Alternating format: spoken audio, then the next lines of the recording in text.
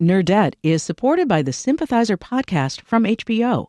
Join host Philip Nguyen in conversation with the cast, crew, and author Viet Thanh Nguyen as they discuss the making of this historic HBO original limited series. Stream new episodes of HBO's The Sympathizer Sundays exclusively on Max, and listen to the Sympathizer podcast wherever you listen to podcasts. Think on your feet for our Fast and Curious 5K, a one-of-a-kind race hosted by WBEZ and the Chicago Sun-Times on Saturday, July 27th at Humboldt Park. More info and early bird registration at wbez.org/events. From WBEZ Chicago, this is Nerdette. I'm Greta Johnson. We did it. We made it to another weekend. Here is a fun fact to start off the show. Did you know that a group of porcupines is called a prickle? How delightful is that? Coming up, we'll take a deep dive into the book publishing supply chain. Turns out it's kind of a disaster. Yep, every single step. There aren't as many mills as there used to be. They've all shut down. They're going bankrupt. It's going to be an issue for sure. Don't ignore it. But first, it's our panel to unpack the week. With us, we have the host of the podcast, Fake the Nation, Negin Farsad. Negin, hello. Oh my gosh, a prickle? I had no idea, and now I'm going to try and say it every single day of my life. It's just so good. Also, here is the host of the Sporkful podcast and the inventor of a whole new pasta, Dan Pashman. Dan, hello. Hey, Greta, great to see you. Okay, so I think we should start with kid vaxes because you two are both parents, and nearly 1 million kids around the country received their first round of Pfizer shots this week. You both have children. Dan, yours are old enough for the vaccine, right? Yes, I have an 11-year-old and an 8-year-old. Okay. So have you gotten to sign them up yet? They are actually getting vaccinated right now as we speak. No, that's amazing. Yes, it's happening this very moment. That's so. How do you feel? I feel excited. I feel really good about it. They finally just got over their fear of shots well enough to not cause a total disaster. I was going to say those are good ages for that. Yeah. So I think it will provide some nice relief. Yeah. So Negin, how old is your kid? Mine is only 2.5, so she's not eligible yet. Have you thought about getting a fake ID for her, Negin? Yeah, I'm excited that every other kid is doing it because she's in a preschool, and there are 5 and 6 year olds at our school, so it's right. The fewer opportunities for the thing to spread. I mean, it ends up protecting the vulnerable and then the little ones. Yeah, that's a really good way of putting it. So unfortunately, due to timing, none of the roughly 28 million children who are now eligible are going to be fully vaccinated by Thanksgiving. But have you made Thanksgiving plans, Dan? We're hosting our extended family, and Nice. and everyone will be either fully vaccinated or kids who are at least partially vaccinated. So I think we feel good about that. That's awesome. So, Dan, I mentioned that you are a pasta inventor. Are you going to serve the pasta at Thanksgiving? That's a great question because it is not a Thanksgiving food, Dan. No. Excuse me. I guess maybe mac and cheese. Yes, mac and cheese is a common Thanksgiving side dish in many parts of the country. Excuse me, he says. And my pasta-shaped cascatelli goes quite well with my wife's mac and cheese recipe, which is fantastic. So you're going to do it. Yeah. Dan, you took that really like an insult, and things almost came to blows on the Nerdette podcast I felt today. insulted on behalf of mac and cheese. So, Negin, what are your Thanksgiving plans? Are you doing anything fun? Our Thanksgivings are just like a grab bag of wild. Like one year we'll do pizza. Another year we'll actually order a Thanksgiving feast from a place. I've ventured to make a bunch of side dishes, but I've never made an actual turkey. It's completely a who knows what's gonna happen. But we kind of find that exciting. Well, then in that case, pasta would totally work for your Thanksgiving household, Negin. You know what? And I have to be honest with you, Dan. Now that you're saying this, I literally did, I ordered a mac and cheese once for Thanksgiving from a mac and cheese spot in New York City called Smack. So that was literally one of my Thanksgiving meals was a straight up mac and cheese. So I apologize to everyone who felt offended. Okay. So in other news this week, People magazine named Paul Rudd the sexiest man alive. The 52-year-old actor from Clueless, Ant-Man, and the forthcoming Ghostbusters Afterlife went on The Late Show with Stephen Colbert to make the big reveal. I'm the sexiest man alive! You're the sexiest man alive! I'm the sexiest man alive! So this was an interesting one. I saw a little bit of Twitter discourse about it. A lot of people were like, sexiest man alive, though, which got us wondering. I mean, I don't know. I'm not mad about this decision. What do y'all think? Negin, is Paul Rudd the sexiest living man? Okay, so I feel strongly that he is a good-looking man. He's like a cute man. He's like a slightly nerdy man. But I think self-described. I don't think this is any, me casting shade. Oh yeah, no. But I don't think he's like sexy. You know what? I was looking at the list of previous winners. I mean, Idris Elba's on there. You know what I mean? Brad Pitt is on there. Are they at the same level? Is Paul Rudd at their level? And it made me worry a little bit that sexiest man alive, such an important distinction every year, and it's up there with the Nobel Prize for me. That I was worried that we're sort of like what's the word? We're undermining it by going in this kind of more cuddly route, cuddly nerd route. Now, that said, I would do Paul Rudd. Just to be clear, this isn't about me not doing Paul Rudd. I would, okay? Gun to my head, I'll do it. Okay. I'm just saying I don't know that he's on the level of some of these other sexy beings. That's amazing. What do you think, Dan? Are you concerned that the integrity of Sexiest Man Alive is being compromised with this decision?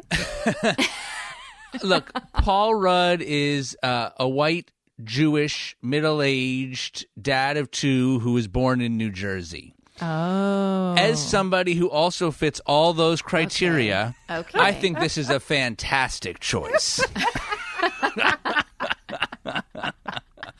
I say more Paul Rudds, fewer Idris Elbas. I have to say, I think Dan is actually making my point, which is if you're a man in America, you should essentially not see yourself in the sexiest man alive.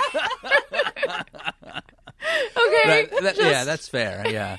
Look, hashtag cuddly nerds. All right, that's let's get that brand going. I don't know. I just really I've always had a soft spot for Paul Rudd, and that People article, the little interview he did about being the sexiest man alive. Obviously, he thinks it's ridiculous.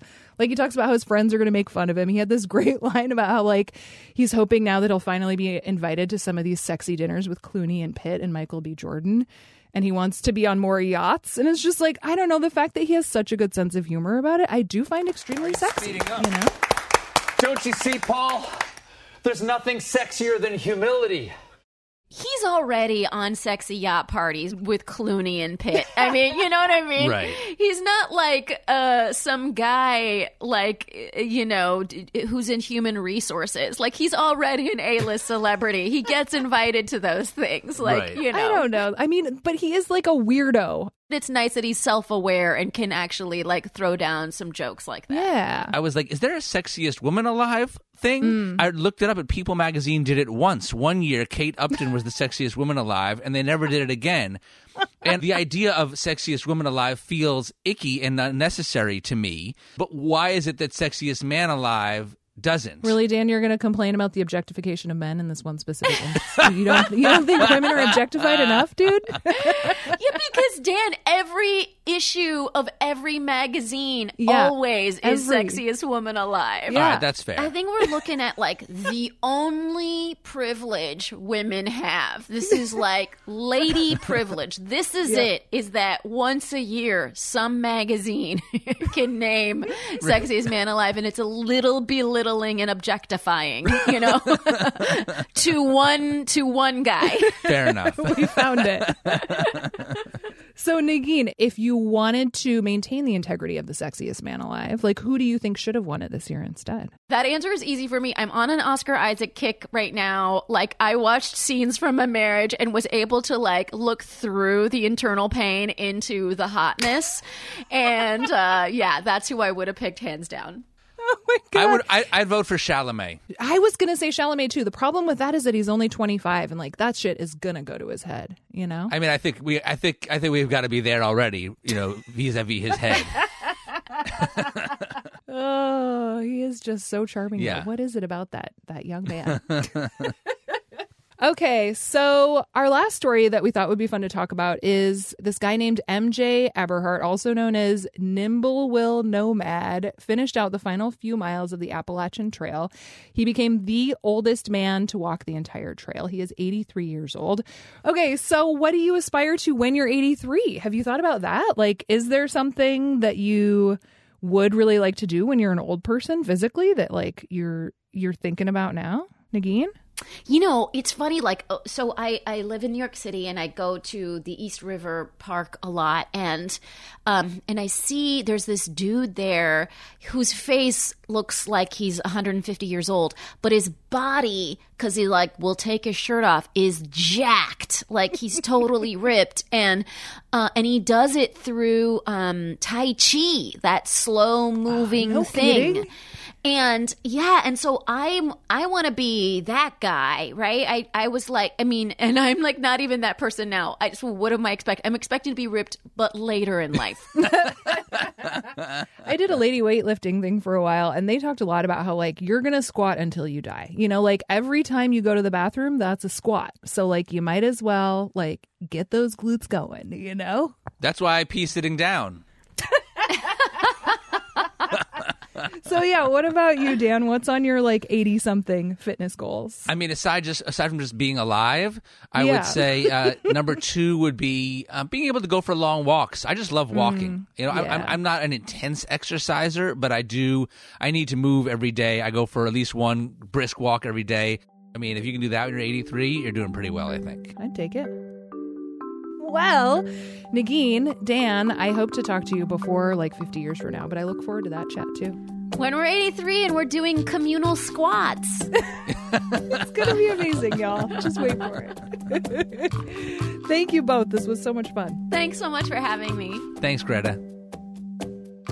In just a minute, we'll take a deep dive into how supply chain problems are impacting the publishing industry. It's fun, we promise.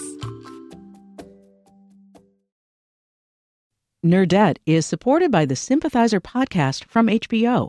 Join host Philip Nguyen in conversation with the cast, crew, and author Viet Thanh Nguyen as they discuss the making of this historic HBO original limited series.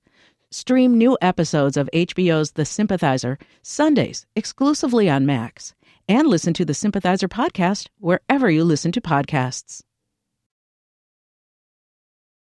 I don't know about you, but the phrase supply chain was not one that I thought about a lot before the pandemic hit. But since then, it has come up in all sorts of surprising ways. Blame it on the supply chain. Shipping snarls. Critical logjam. Chain of fools. There are so many snags in the chain. At this point, we've all heard about how supply chain strains are impacting stuff like furniture and clothes and toys and computer chips.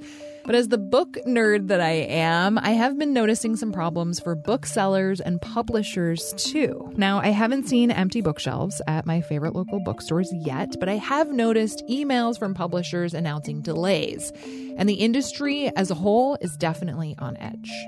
Oh, it's bad. Definitely a lot of emails from customers. Where are my books? Where are my books? I've been in the business for 30 years, so it's probably as difficult as it's been. What the heck is going wrong? We decided to dig into what's happening and how to prepare for it. We're going to start our journey with the first of many excellent book lovers. My name is Sandra Law. I work for Abraham Associates. Sandra is the Midwest representative for more than 30 smaller publishers, lots of university presses, and also Chronicle Books, which makes puzzles and notebooks and cookbooks, among other things. Sandra says there are issues at pretty much every step of the bookmaking process. Yeah, every single step. So think about a baby book. Once it's written, it has to get printed, which obviously involves paper. And there is a paper shortage, but it definitely doesn't stop there. There are also fewer printers than ever before. Sandra says 98% of the books we read here in the United States are printed in China. Which means if you're a publisher and you can find a printer and they can find paper and all the books you need do get made, that's great.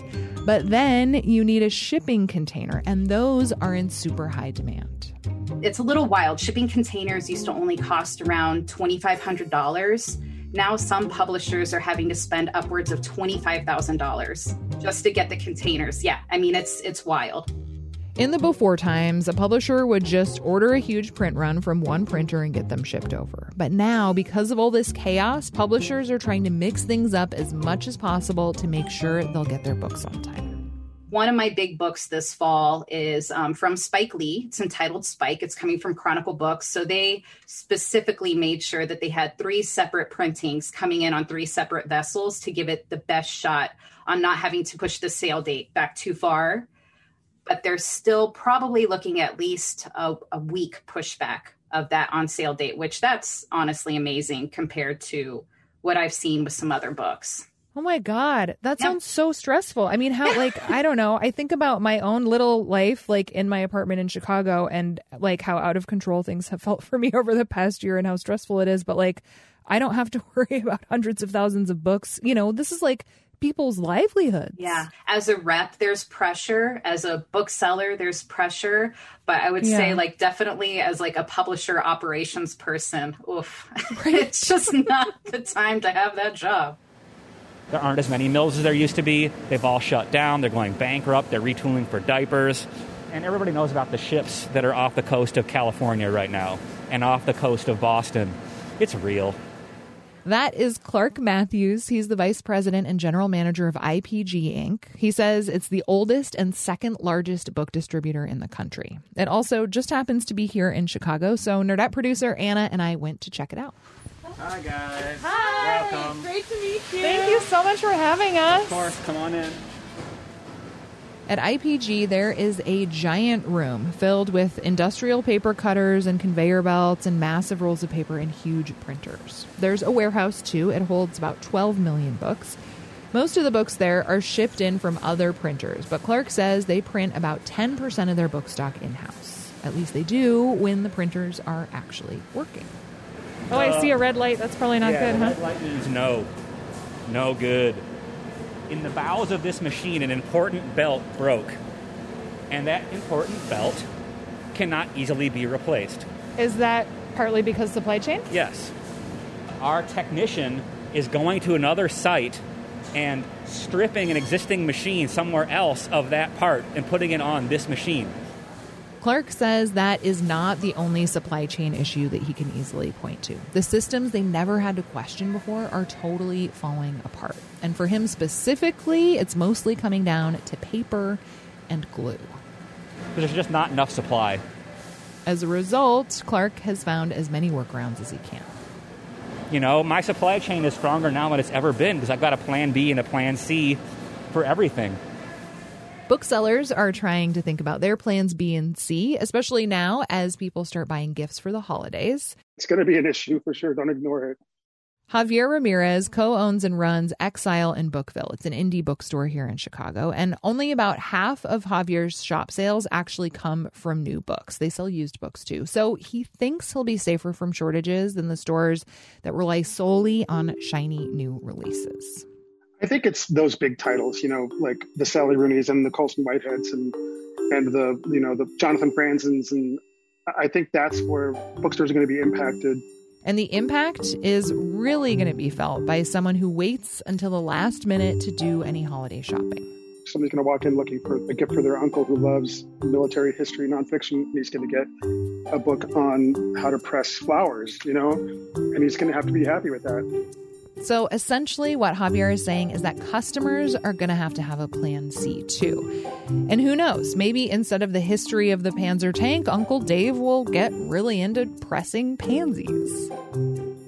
While the holidays represent a major hurdle for everyone along the book supply chain, every person we talk to agrees this is probably only the beginning. Here's Sandra again, our publisher rep.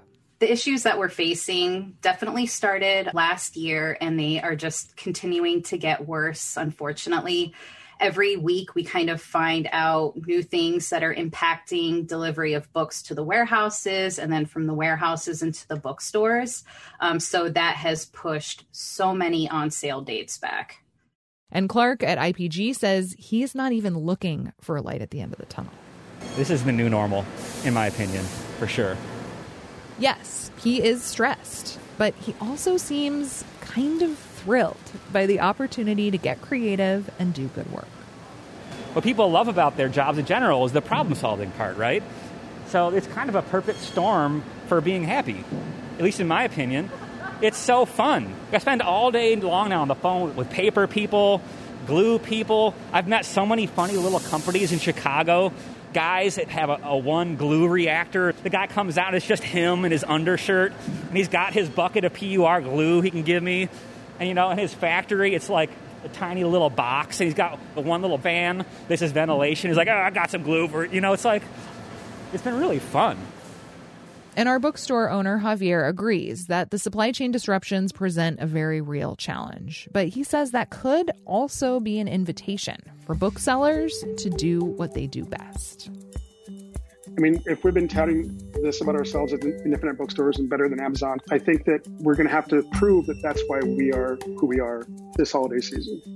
Indie booksellers are amazing. Like, they can hand sell, they can help you find that perfect book or item. Use them because, you know, realistically, what you're looking for, unless you've pre-ordered, might not be available when you go to buy it. So, pre-order as much as you can. Also be flexible about what books you are giving and receiving this holiday season. In other words, be a good book nerd citizen. And hey, flower pressing is kind of awesome.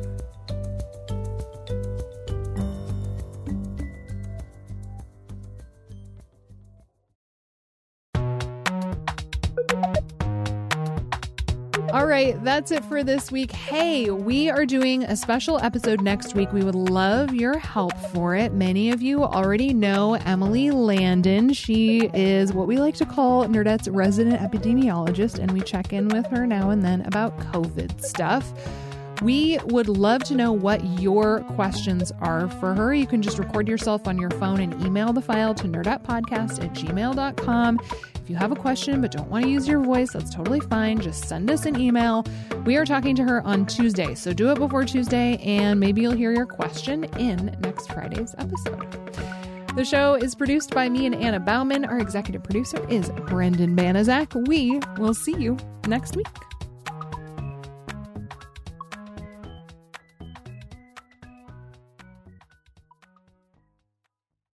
Nerdette is supported by the Sympathizer podcast from HBO.